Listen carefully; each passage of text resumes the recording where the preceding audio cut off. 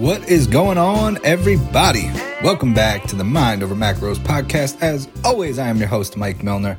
And today I had an episode talking all about carbs, my absolute favorite food group. Love them to death. And I just feel like there's still too much misinformation out and about when it comes to carbs. So I decided I had to clear the air. And that is what I went through in this entire episode, breaking down all of the myths, all of the rumors, all the misconceptions, just bringing straight truth when it comes to the best food group, which is carbs. So if you guys enjoy this episode, please let me know. As always, take a screenshot, tag me on Instagram. It's at coach_Mike_Milner, and enjoy the episode. All right, guys, today the conversation is all about carbs. And when I was thinking about this topic, it was kind of funny because there's all these rumors that swirl around when it comes to carbs. And it's one of these things that's just been kind of bastardized in our industry, in the fitness industry in general. And I was thinking about all the myths, all the rumors, all the misconceptions. And immediately I started thinking back to like my middle school days. And I wrote a whole post about this and a whole email about it, just how carbs are kind of like the kid in school that was like pretty quiet and misunderstood and didn't really like have a group that he hung out with and just kind of kept to himself. And then people just made up things about him because that's what we do when we're in middle school. And, we're kind of these little assholes and we make up things about people that we don't understand, or they're not part of our group, or they're not sitting at the cool table, or whatever it is. And then, I kind of went on in the post and talked about how, something happened to this kid and then he got kicked out of school and everybody made up all these rumors about him. And then we realized that we kind of missed him and life wasn't the same without him there. And that's kind of how I feel about carbs. There's all these, it's misunderstood. They're misunderstood. There's all these rumors, these myths, these misconceptions. And I am here to clear the air once and for all, so we can have an understanding of the role that carbohydrates play in an overall quality nutrition plan, which for most people, it plays a large role. So we're going to talk about that. I'm going to introduce like what carbohydrates are, just from kind of a basic level of understanding. Then I'm going to go over some of the common misconceptions, myths, rumors that you may have heard about what carbs do. So just kind of separating the fact from fiction. And I'm going to talk about the actual function of carbs and the role that they play in our bodies and in our overall nutrition plans. And then we'll go over individual use. So how much should you be eating? What types of carb sources? How to apply it to your own individual needs, and just understanding the fact that, there is a wide level of variance when it comes to individual carb use. So you'll see just kind of what that looks like. So that's going to be the overview. So if you are watching on the live, you can ask questions and I will get to them at the end of the training. If you are watching on the podcast, or listening, I should say, on the podcast, you can always shoot me a DM and ask any follow-up questions. And then if you are watching the recorded replay on Facebook, you can drop comments and questions in the comment section and I'll get back to you with an answer. So let's jump in with first, what are carbohydrates? So when we look at where we derive calories from, the food, the energy that we have coming in, we can break that down into macronutrients. And I've done trainings on macros. You can actually go back and listen to previous episodes of the podcast all about macronutrients, so you can hear the breakdown of what they are and how to implement them. But macros are foods that we need in large quantities. So we can break it down into protein, carbs, and fats. Now, you can't get calories from any other source outside of alcohol. So if your calories, if you're thinking about how many calories you're taking in, it has to come from one of those four sources or a combination. So it's either protein, carbs, fats, or alcohol. That is the only way to get calories in your system. So most of the time when we talk about macros, we're not referring to alcohol. We're just referring to protein, carbs, and fats. So we need them in large amounts. With protein and fat, they are essential, meaning without them, we would not survive. So when you think about carbohydrates, what they are, they're basically a fuel source. So it's one of the three macronutrients that's an important fuel source, but they are non-essential. So one of the first things that you'll hear frequently from people who perpetuate the whole no carb approach or keto dieting or very low carb, and there's many different variations of it, but just to keep things simple, talking about somebody who is restricting carbohydrate, you'll often hear somebody say like, well, they're not essential, because that's accurate. We don't need them to survive. And what I always look at is, just because something isn't essential does not mean that it is irrelevant, that there's no use for it. So I always look at it as surviving and thriving are two very different things. Something that's essential and something that's optimal, we really have to look at the overall context. So carbs, the first myth is, just because that they're not essential doesn't mean that we shouldn't be eating them. So what we'll learn here is that most people, and I say most because there are certain instances where a low to no carb approach can make sense, but for the vast majority of people, like 95% of the population, carbs should play an important role in an overall healthy nutrition plan. And I'll discuss ways to implement that. But first, let's just set the table and understand, that the first myth, that because they're not essential, that's not an excuse or a reason to justify not eating them at all. We're missing out on key micronutrients, vitamins, minerals, fiber, fuel, recovery, hormonal support. There's a lot of things that we would be missing out on if we remove carbs from our diet. So again, thinking about this in terms of, surviving versus thriving. I don't need them to survive, but I do kind of need them to thrive. So that's kind of how I look at it. The other misconception, or the big myth that you've probably heard, is that carbs make you fat. And that gets tossed around all the time. And it could not be further from the truth. The way that we gain body fat is by taking in more calories than we burn. That's it. There's no way around that. It's, essentially we're looking at the laws of thermodynamics. We have to be in a calorie surplus in order to store excess body fat or extra body fat. Without a calorie surplus, we have nothing to store. So if you are gaining body fat, it's because you're taking in more calories than you're expending or burning. It doesn't matter where that food source is coming from. Like I said, it can be coming from any of the 4 calorie sources, any of the 3 macros plus alcohol. It doesn't matter. If you are taking in more calories than you are burning, you will gain body fat. For the most part, you can be in a surplus and gain muscle and not a lot of body fat. But if you are gaining body fat, you are eating more than you're burning. So that's fact. However, a lot of people will say, well, carbs make you fat because of insulin. And the insulin theory, the insulin model of obesity, has been disproven by a ton of research and a ton of studies.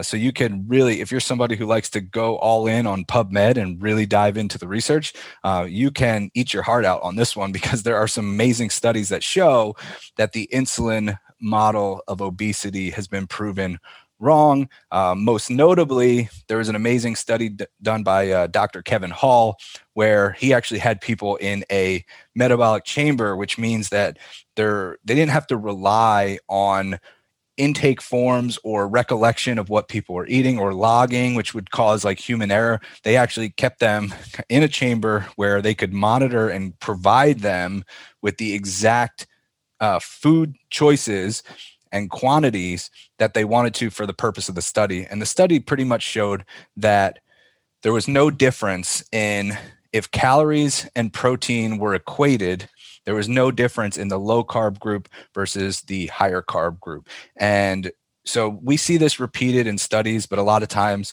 there are the no carb critics who would say that they weren't well conducted studies, that there's human error, and they didn't test for long enough. That's a common one. Oh, well, they only did this short-term study.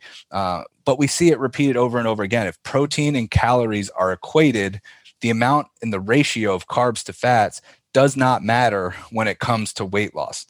So it's pretty much equal. We actually saw a slight advantage for the higher carb group in the study that I'm referring to, which was done by Dr. Kevin Hall, the metabolic chamber study, where they basically controlled all of the inputs when it comes to how many calories were being consumed and the difference in macro ratios. So it was a low carb group versus a high carb group eating the same number of calories, and there was no difference. There was a very, very slight advantage to higher carbs, but it was statistically insignificant. So it was pretty much a wash. So what I'm trying to explain is that carbs in and of themselves don't make you fat. If you are over consuming any food, it doesn't matter. That is where you will gain body fat. If you are eating more than you're burning, so that can come from carbs, it can come from fats. Most of the time, what we think of is, oh, well, I'm overeating things like candy and cookies and donuts and ice cream, and everyone thinks that's carbs. That's the problem.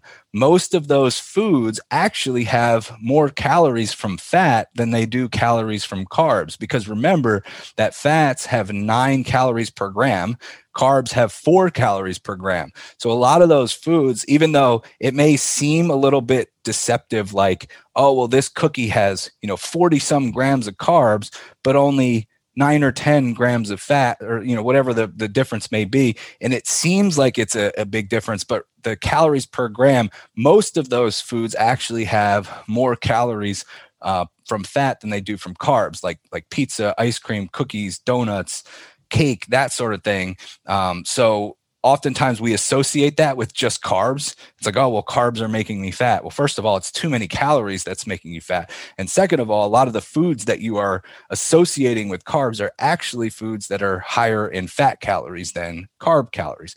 So that myth has been put to bed, but still we hear it circulating. The other thing is sugar. A lot of people say, well, maybe it's not carbs, but it's sugar. And that's the issue.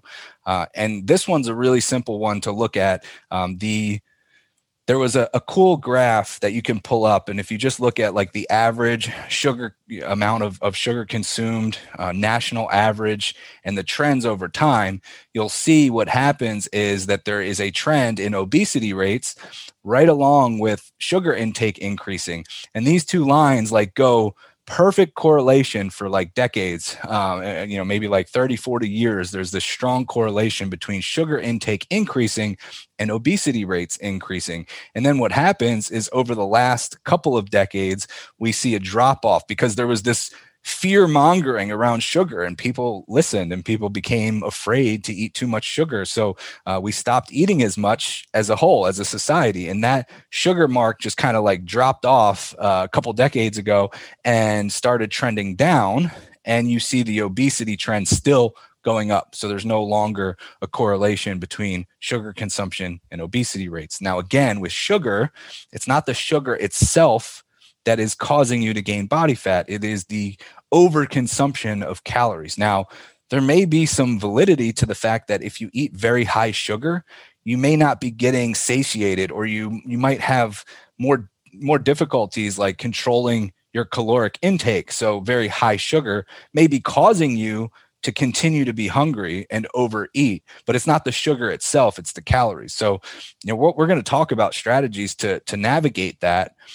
Mostly it comes from blood sugar regulation, because when you're just strictly eating sugar, you get this big blood sugar spike and then a huge drop. And typically it leads to you being hungry immediately after. So you can eat a large quantity of just like straight sugar if there's nothing else with it. Like if you're eating straight sugar or just straight sugary foods as like a snack, you might find that you are hungry like 10 minutes later and it didn't fill you up, even though you had a lot of calories. And that's because we get this big blood sugar spike with a big drop, and then we're hungry again. So having sugar with other micronutrients and macronutrients, so combining it with a quality protein source or vegetables or a healthy fat, fiber, that sort of thing, that's going to control blood sugar. It's not going to have the same effect. You will be more satiated. So with sugar, it's not the sugar itself. It depends on context. And again, sugar, just like straight table sugar, is going to have a different impact than naturally occurring sugar from like an apple, because the apple is going to have vitamins, minerals, fiber, water. It's going to be more filling than just something that's like straight gummy bears, which is just literally sugar. And so there's going to be a much different cascading effect with hormones like insulin, like blood sugar stability, those sort of things. So the sugar conversation is not as simple as just sugar makes you fat. Like, first of all, where is the source coming from? And it's really about overall calories. So one of the other misconceptions is that another myth is that carbs, the fuel source derived from carbs, glucose, is actually not the preferred fuel for your body, that we have this like backup operating system, which our bodies prefer to run on, which would be like ketones, which is also not true. So your brain and organs prefer to run on glucose, specifically your brain, which requires a lot of glucose. So when I look at carbs, that's the first thing that I think about is the body's preferred fuel source for your organs, your brain, but then also for any sort of intense activity. So if you're active, if you strength train, your body prefers to use glucose. It's a more readily available fuel and is going to help power more intense activities like lifting weights, or after you surpass like a certain aerobic threshold, you'll move to more carb burning, glucose burning than you would fat burning. Our bodies are always running on two fuel sources, carbs and fats, so glucose and fatty acids. With the carbs and fats fuel source, we're always using both, but it's a different ratio depending on the activity. So if I am lounging around and I'm just doing nothing, and like right now, I'm not very active, I'm sitting, even though I'm moving my hands, which is requiring energy, that is a low intensity activity, which is going to be mostly fueled by fats. However, there still will be, so maybe the percentage is like 90% fat, 10% carb. And this is just an estimate. Everybody's going to be different. You have some people where at rest, they actually burn more, like maybe it's 50-50 or 60-40. The percentage is not what matters. What matters is that when you're doing low intensity activity, typically your body is going to preferentiate fats as fuel, even though there will still be some carb as fuel happening. And then when you are doing things like intense training, lifting weights, sprinting, anything like that, there's going to be a shift from mostly using carbs as fuel, even though there will also be some fat as fuel happening during that time. It's just going to be, but to say that our bodies prefer to run on something like ketones, which is like the backup operating system, is misguided, because our brains prefer carbs. If our brain doesn't get enough glucose to function properly, that is when you will see ketone production happening. And yes, we can survive, but does it make a lot of sense that the backup system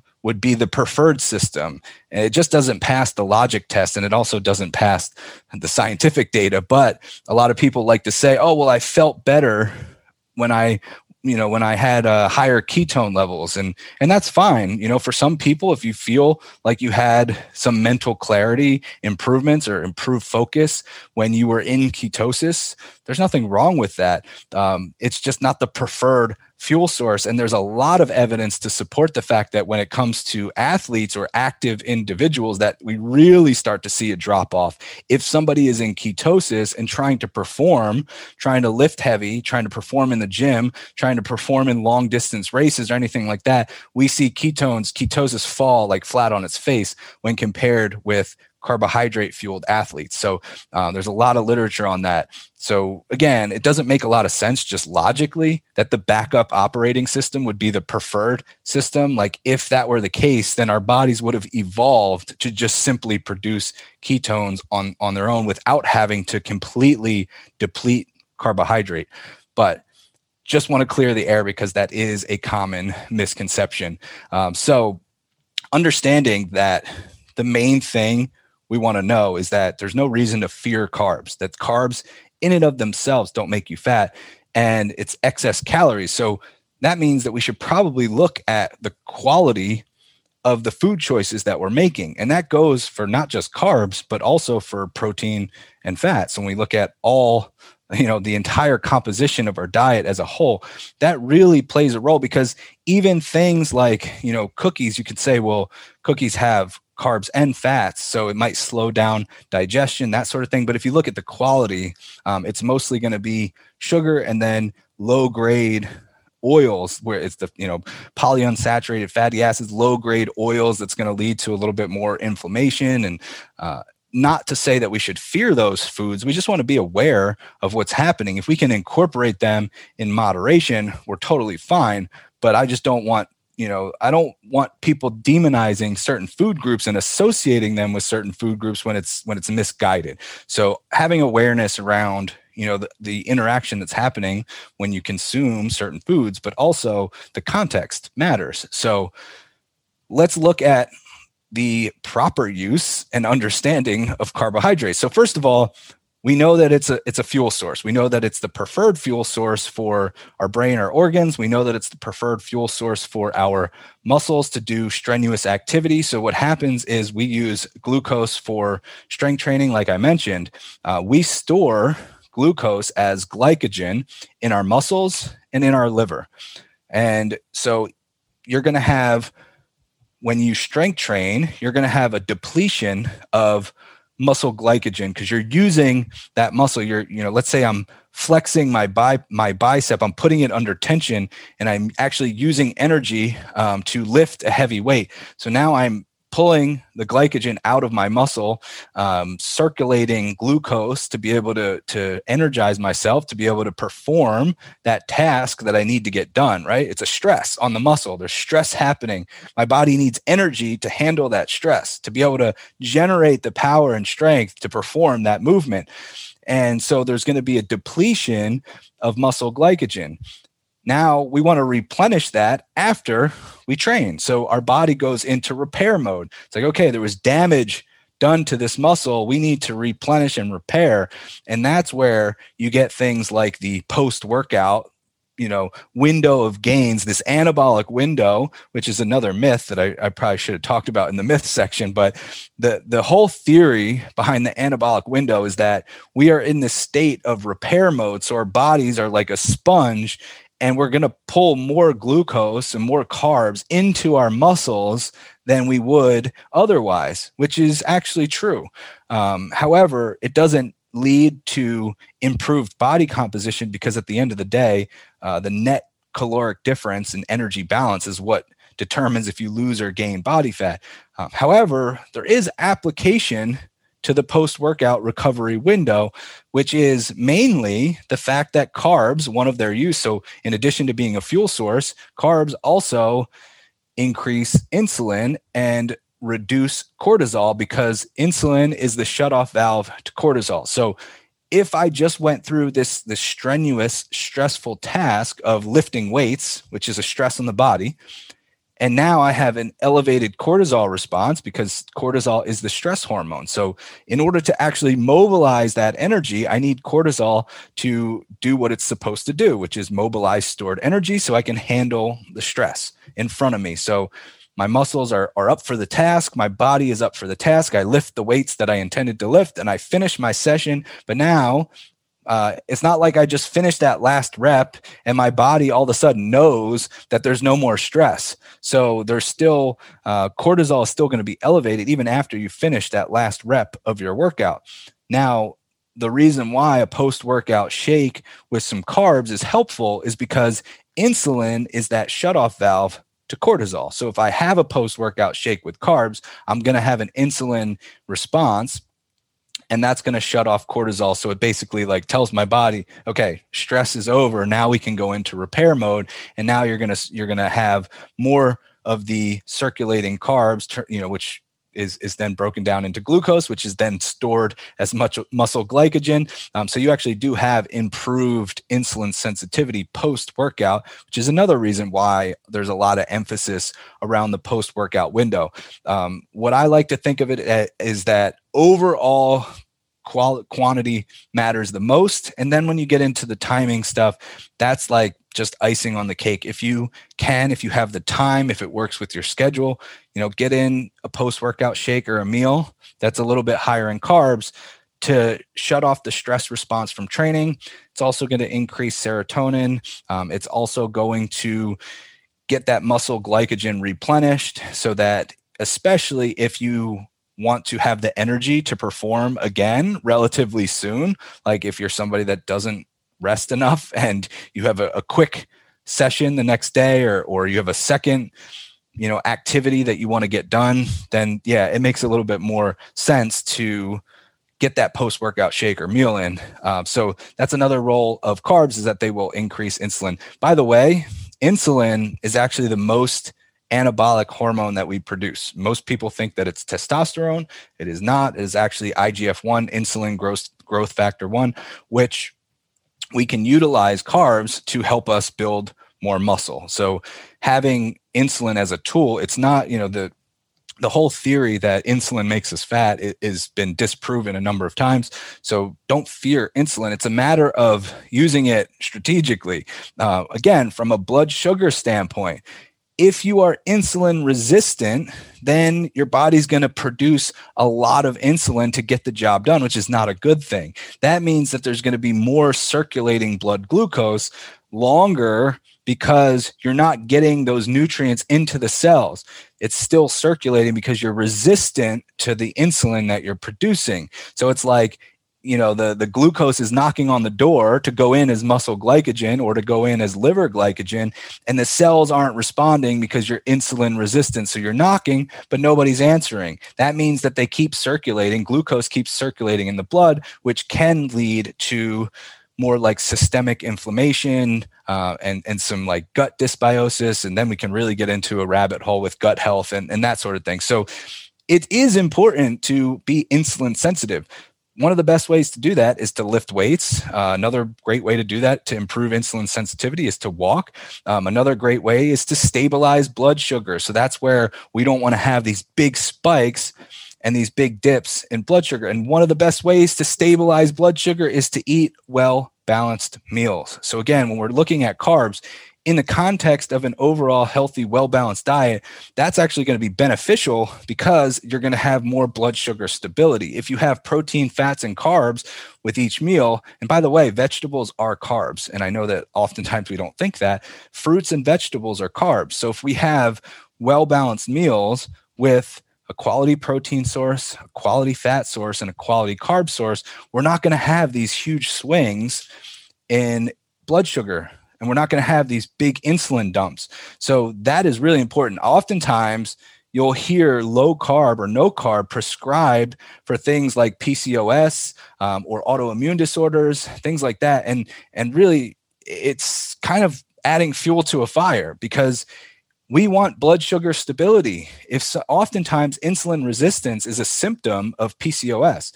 And if I am completely eliminating carbs, well, now I'm adding stress because I don't have as much of a shutoff valve to cortisol. And if I'm always stressed, well, then I'm worsening my insulin resistance. So it's the opposite of what we really should be doing, which is, for somebody with PCOS, we really have to emphasize food quality and well-balanced meals. That means that you wouldn't want to just eat straight gummy bears alone by themselves. We have to focus on quality, fiber, veggies, fruits, micronutrients, vitamins, minerals, well-balanced meals where you're getting a protein, a carb, and a fat with lots of veggies, and that sort of thing will help you with blood sugar stability. So it's really about not having these big swings. It has nothing to do with eliminating carbs, because oftentimes people think, oh, well, if I'm insulin resistant, if I just don't send the insulin signal by removing carbs, then I'm going to improve my sensitivity. There's a time and a place for that, and it can have application. But especially with somebody who has an autoimmune disorder or PCOS, you're adding too much stress to an already stressed out state. So removing carbs is actually, in my opinion, pretty poor advice. I would rather focus on quality and blood sugar stability, which would be accomplished through well-balanced meals. So, another application for no carb being like, oh, I'm going to improve insulin sensitivity. like I said, there are instances where that can work, but what I've seen for the most part is you really have to have recovery and other stress management dialed in if you're going to take that approach and like just completely go low carb to improve insulin sensitivity, because we have to balance the stressors. If we're just taking away insulin, but we're adding a whole bunch of stress, it's not doing us any favors. So I would prefer a more well-balanced approach, which is like, let's look at food quality. Let's look at food quantity. Another way to improve insulin sensitivity is to actually lose body fat and to build muscle. So you would, by getting leaner, you will actually improve insulin sensitivity, which is one of the reasons why when people ask me and they say, I have a lot of fat to lose, but I also have a lot of muscle I want to build, where should I start? I always say, let's start with losing body fat first, because that's going to improve insulin sensitivity, which will come in handy when it's time to build muscle. Because like I said, insulin's that anabolic hormone that we want to use to our advantage to build muscle. So it just makes sense logically to get leaner first, improve insulin sensitivity, and then build muscle. And that helps when we phase things. And we always talk about it, like we have to phase things. We can't always play the same card over and over again. And that's just an easy way to do it. So we're going to phase, we're going to start with the fat loss phase, then we're going to reverse, then we're going to go into a muscle building phase, then maybe chill at maintenance, then go through another fat loss phase, basically keeping your metabolism functioning well without extremes in one direction or the other. But ultimately, we have to understand the application and where it comes into play when it comes to carbs. A simple rule that gets tossed around a lot that I actually like, which is you don't want to have just straight carbs as a snack, like especially when it comes to carbs that are like just, there's not a lot of nutrient quality or not a lot of nutrient density, I should say. So if I were to have a snack and it was just gummy bears, I'm not getting any vitamins or minerals, I'm not getting any fiber. Having that as a snack alone will cause that big blood sugar spike and blood sugar drop, and then you're going to be hungry again. You're just going to want more food right after that. So if you do want something like gummy bears, just incorporate it into a well-balanced meal as something like, okay, I had, my protein, my veggie, and my healthy fat, and now I'm going to have some gummy bears. It's going to slow down the digestion process. So we have to think about those things. If we're noticing that like snacking is an issue, that hunger is an issue, look at your habits and look at the way that you're kind of structuring your meals and your days. It can kind of give you insight into why that's going on. Another function for carbs is that they are a source of fiber. Like I said, fruits and vegetables are carbs. Fiber is one of the most important things for our diet, not just for our gut health. So digestion, our gut microbiota, like the microbiome, the bacteria in our gut. We have this whole ecosystem in our gut, and they feed off of fiber. So we're getting fiber from quality sources like vegetables, fruit, oats, that sort of thing, beans, then we're supporting a healthy gut microbiome. Fiber is also important for just like frequency of going to the bathroom and the quality of your poop, but it also helps with lowering cholesterol. It also helps with insulin sensitivity. So again, coming back to like hormonal health, carbs play an important role. Carbs are super important for thyroid function. Our thyroids are that's the metabolic command center. Our thyroid is directly related to our metabolism. That's where, somebody who has hypothyroid or slow thyroid, has a slower metabolism, or somebody who's hyper, they will have a faster metabolism. That's the thyroid's like that metabolic thermostat. Carbs help support thyroid production. So we need carbs. If we, an easy way to put yourself into hypothyroidism is to completely remove carbs from your diet. That's just one of the things that we typically see with a lot of people who go keto and then come out of it and then have this fear of carbs because they're like, oh, well, I started to eat carbs and then I gained weight, and like, yeah, your metabolic rate is probably still compromised. So that's one of the things when it comes to supporting hormone health. Carbs play a huge role in thyroid function mostly, but a number of different things, like I said, when it comes to insulin, when it comes to cortisol, probably two of the most important hormones when it comes to body composition, cortisol and insulin, and carbs have a direct and indirect role on both. So for the sake of your metabolism, it makes a lot of sense to include carbs. So hopefully I've made the case that you shouldn't be going low to no carb.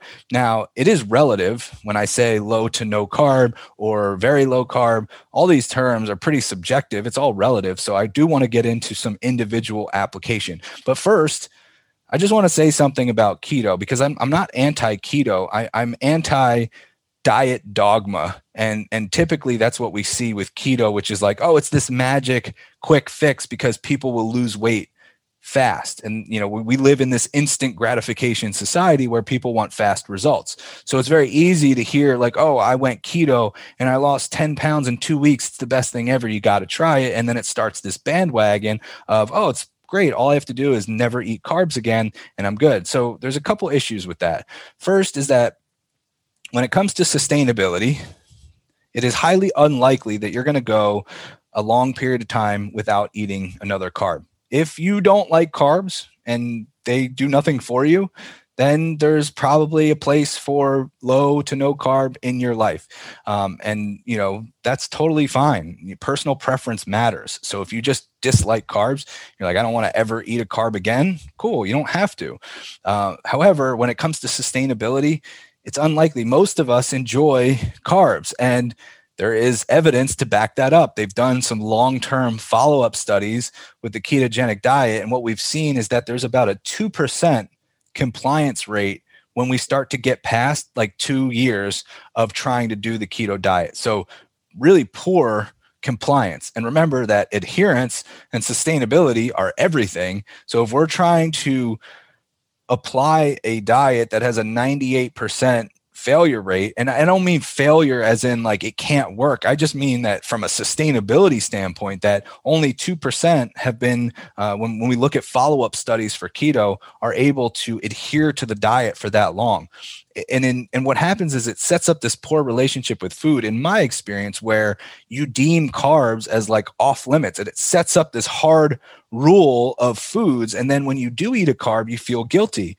And then you want to eat all the carbs because you know that you're about to restrict them again. So it just kind of creates this poor relationship with food that I've found the psychological impacts just as damaging as the physiological, which we just touched on from a hormonal standpoint, from a stress standpoint. So there's a lot of reasons to not go that direction. But outside of just the sustainability, what we'll see is like a lot of people will say initially, oh, I lost a lot of weight doing keto.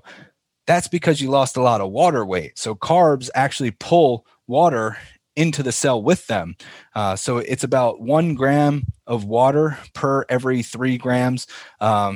Somewhere along that line, it's like in between 3 to 4 grams of carbs will pull in a gram of water. I don't remember the exact it's like 3.4, 3.2, something like that. Don't quote me on it, but it is between 3 to 4 grams. So if you're pulling in water to the cells, you might find that, oh, well, I ate carbs when I hadn't eaten them before, and now all of a sudden the scale's up. Well, that's because you have more water, but it's intracellular water, which is not a bad thing. It's actually a good thing when it comes to training, when it comes to muscles. We want water in our muscle cells. We want that. It helps, give us better muscle, get better performance. It's a positive. So that's another thing, as a quick tangent, why people don't like creatine, even though it's one of the best, most effective supplements there is. It's because creatine pulls water into your cells, but it's intramuscular, and that's a good thing.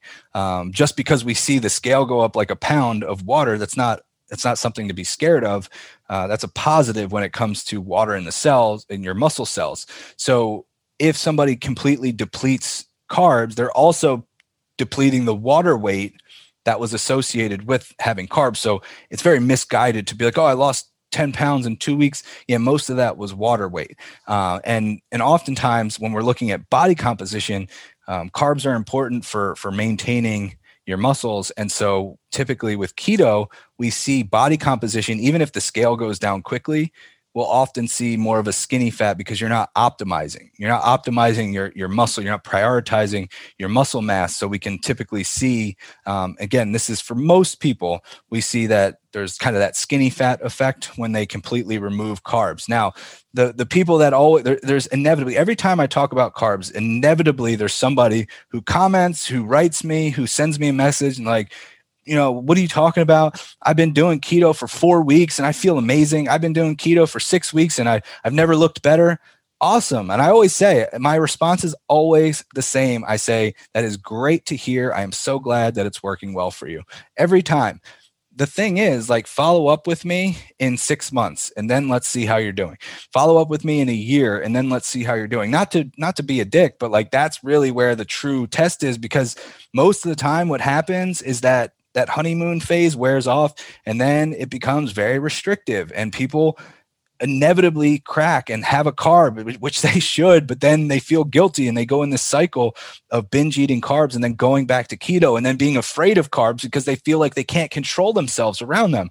It's not that you can't control yourself around carbs. It's because you've set up this rule, this hard rule in your mind that you can't eat them.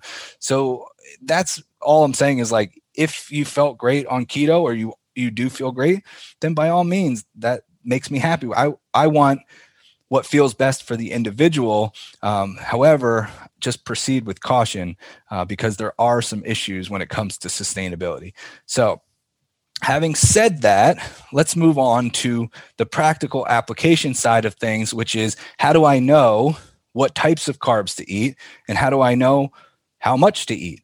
And this is going to be like highly dependent on the individual. So I always have to preface that by saying it, but you guys should know me by now. And you know that the answer is always, it depends. But let's first talk about quality. So again, like I talked about, veggies and fruits, those are carbs. Those should make up the bulk of your carb choices. Like veggies, unlimited. I don't even put like a serving amount recommendation. Eat as many veggies as you want. Get them in. It's like the best source of fiber, of micronutrients. It's going to support your hormone health, your focus, your brain health. You just have to find a way. Get in your veggies. Having a serving of veggies with every meal is a good place to start. Filling half of your plate with veggies is a good idea.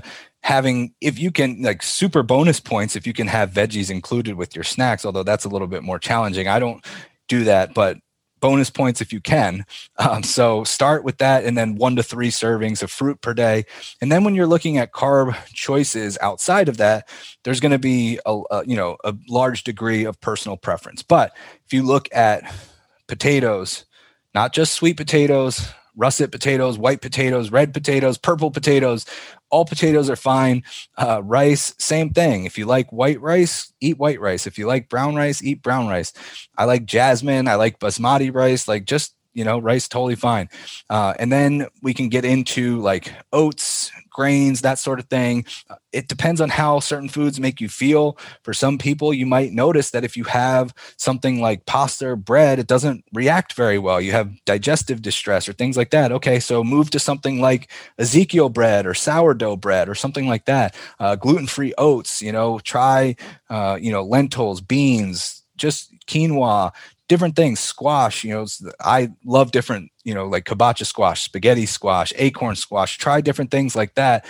There's a million different carb sources that are really quality. And then when it comes to like the other types of foods that you would associate with carbs, like that are kind of just straight sugar, like your gummy bears or things like that, just try to remember the rule of having them with a protein and a fat, fiber, so if I'm having some gummy bears, and I don't know why I'm picking on gummy bears today, but if you're having some gummy bears, just incorporate them with some other foods to slow down the digestive process and to keep blood sugar relatively stable. But we want to play around with it. The reason why it's challenging just to say, like, here's exactly what you should eat. And by the way, if you haven't downloaded our Pop Plate Guide, highly recommend it. It's in our Facebook group, so you can download it from there.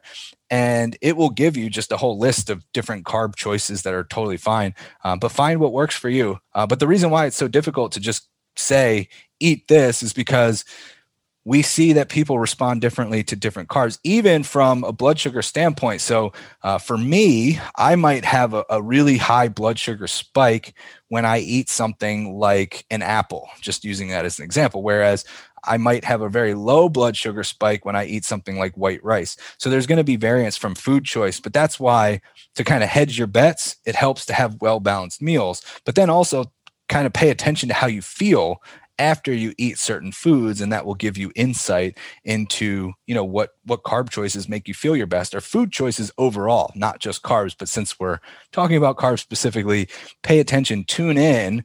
Does this give you energy? Does it, make you feel more focused? Is it helping your recovery? Is it helping your performance? All these type of things we want to pay attention to, digestion, and then we can start to make decisions for ourselves.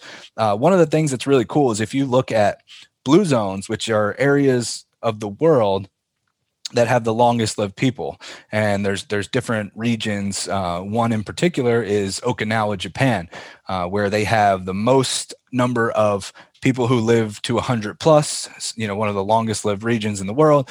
Their diet is like 60% carbs, mostly from white rice.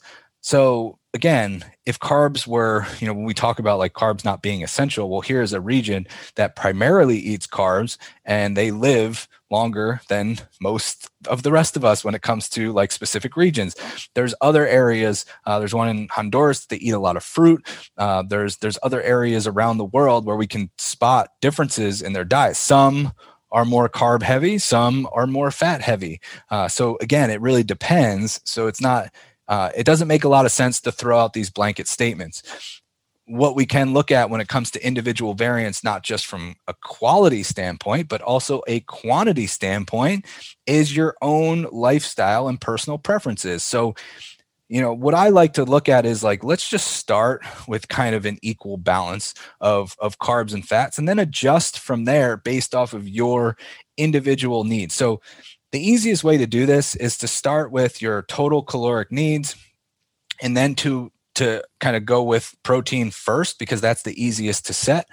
And then once we have protein and calories established, then we can just play around with carbs and fats. You actually don't really need to. Like I mentioned, if protein, calories, and fiber are equated, carbs and fats don't matter when it comes to fat loss. It doesn't matter when it comes to weight loss, when it comes to body composition changes.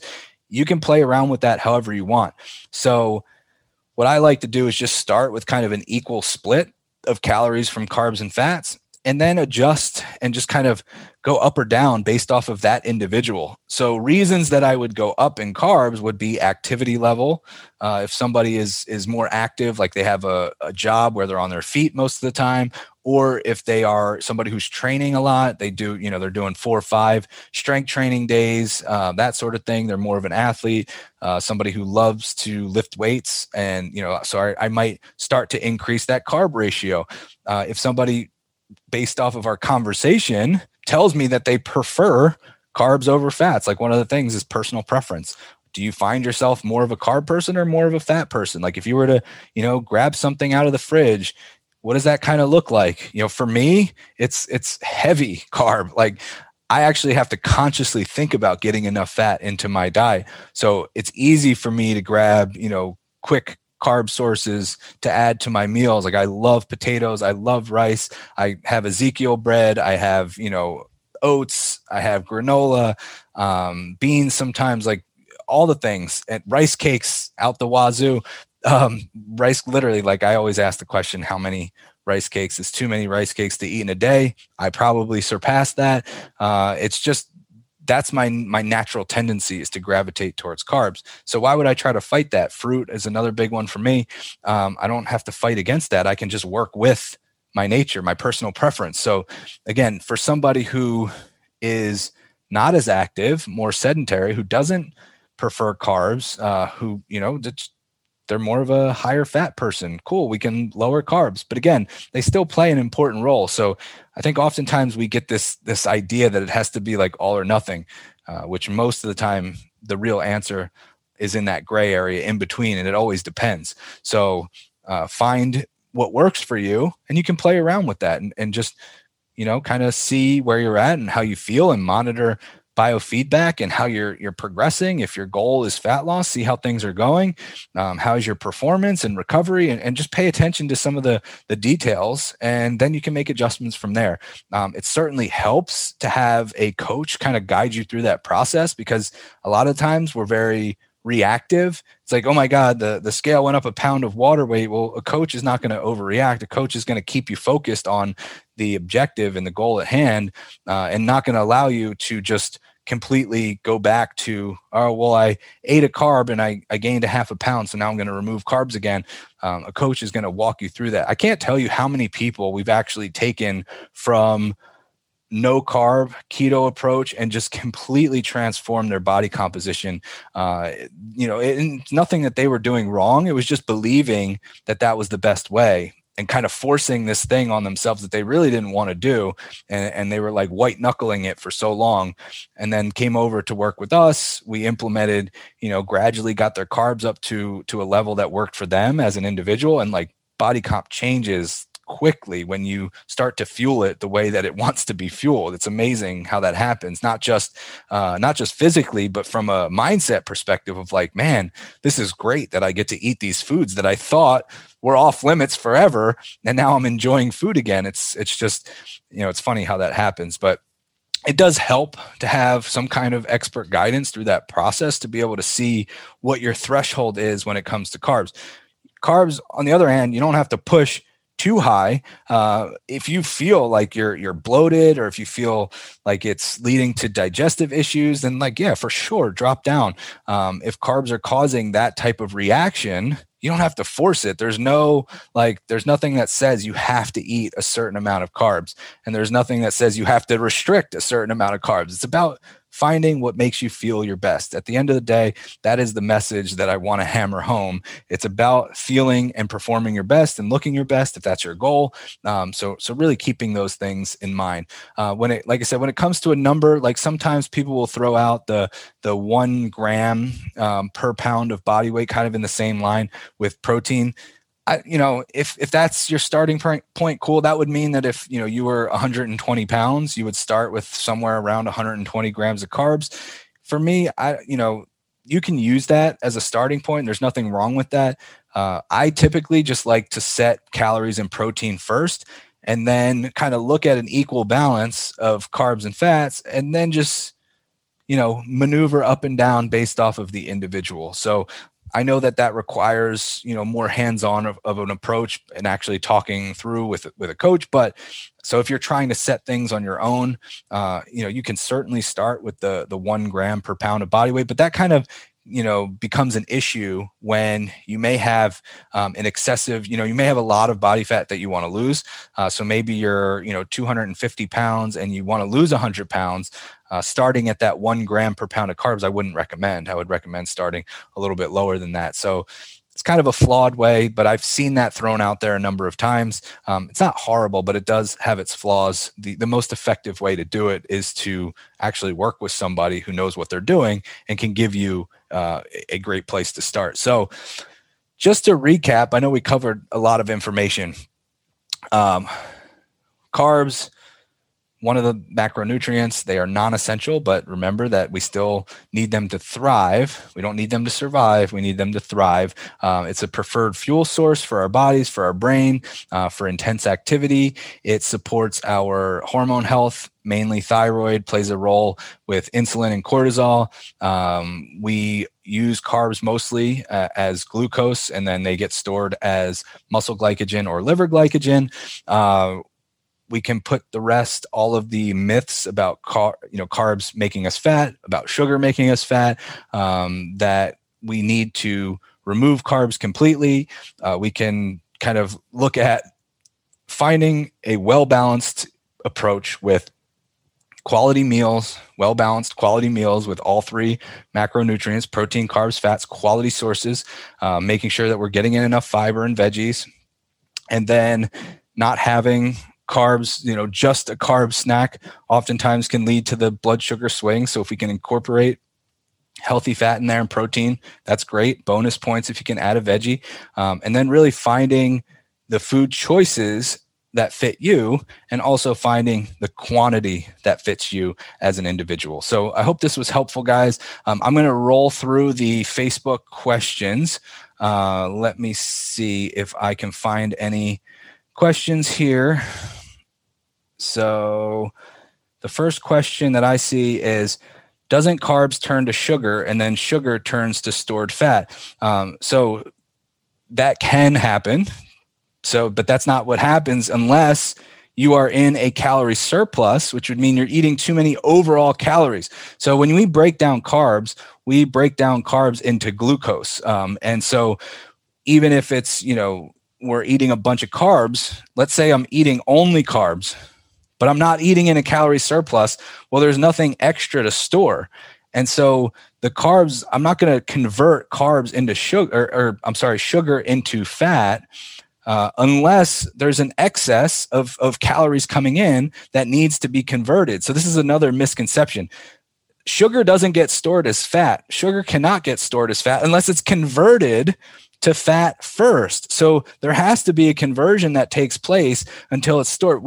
Our body fat, we have these things called fat cells or adipose tissue, and we store fatty acids, in the form of triglycerides into our fat cells. We can't store sugar into our fat cells. We have to convert it first into fatty acids and then store it as triglycerides. So that is how we gain body fat. If we're eating too many calories and we have too many calories from fat, that is actually easier to store as body fat because it's already in that form. It doesn't have to be converted. It's already. So if I'm eating excess of fat, like let's say I'm eating keto and I have no carbs coming in, but I'm eating in a calorie surplus, all of those extra calories are coming from fat. No conversion has to happen. So there's less energy required to actually store the fatty acids as body fat. So the idea that carbs are turned to sugar, which is then stored as body fat, is a total misconception unless you're eating excess calories and the excess calories are in the form of carbohydrate. Then there will be a conversion that happens of carbs into fat, which would then be stored as fat. So it is actually a less efficient process, which is why if you're overeating and you're overeating carbs, you're actually going to burn off more energy because it actually takes energy to make that conversion from carbs to fat to then store it as fat. So you wouldn't even gain as much if the excess calories were coming from fat.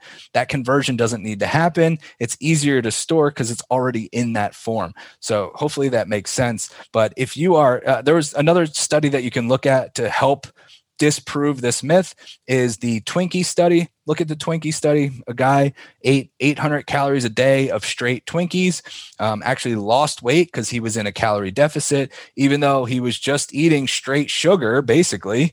There was nothing. He actually lost weight because he was eating less than he was burning. So he was burning more than the calories that he had coming in. So there was no storage of anything because he was in a calorie deficit. So that's the first thing that I had covered when I talked about, you don't get fat from eating too many carbs. You don't get fat from eating too much sugar. You get fat from eating too many calories.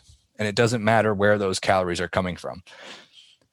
The podcast, Facebook Lives, are the podcasts just the Facebook Lives now, or are they just added in? So the podcast is the Facebook Lives, and then I'm also doing additional episodes, which once my office is done, there will be an increase in podcast episodes for sure. It looks like Trish answered my question for me, so I didn't even have to go over that about the sugar being stored as body fat, but thank you for clarifying.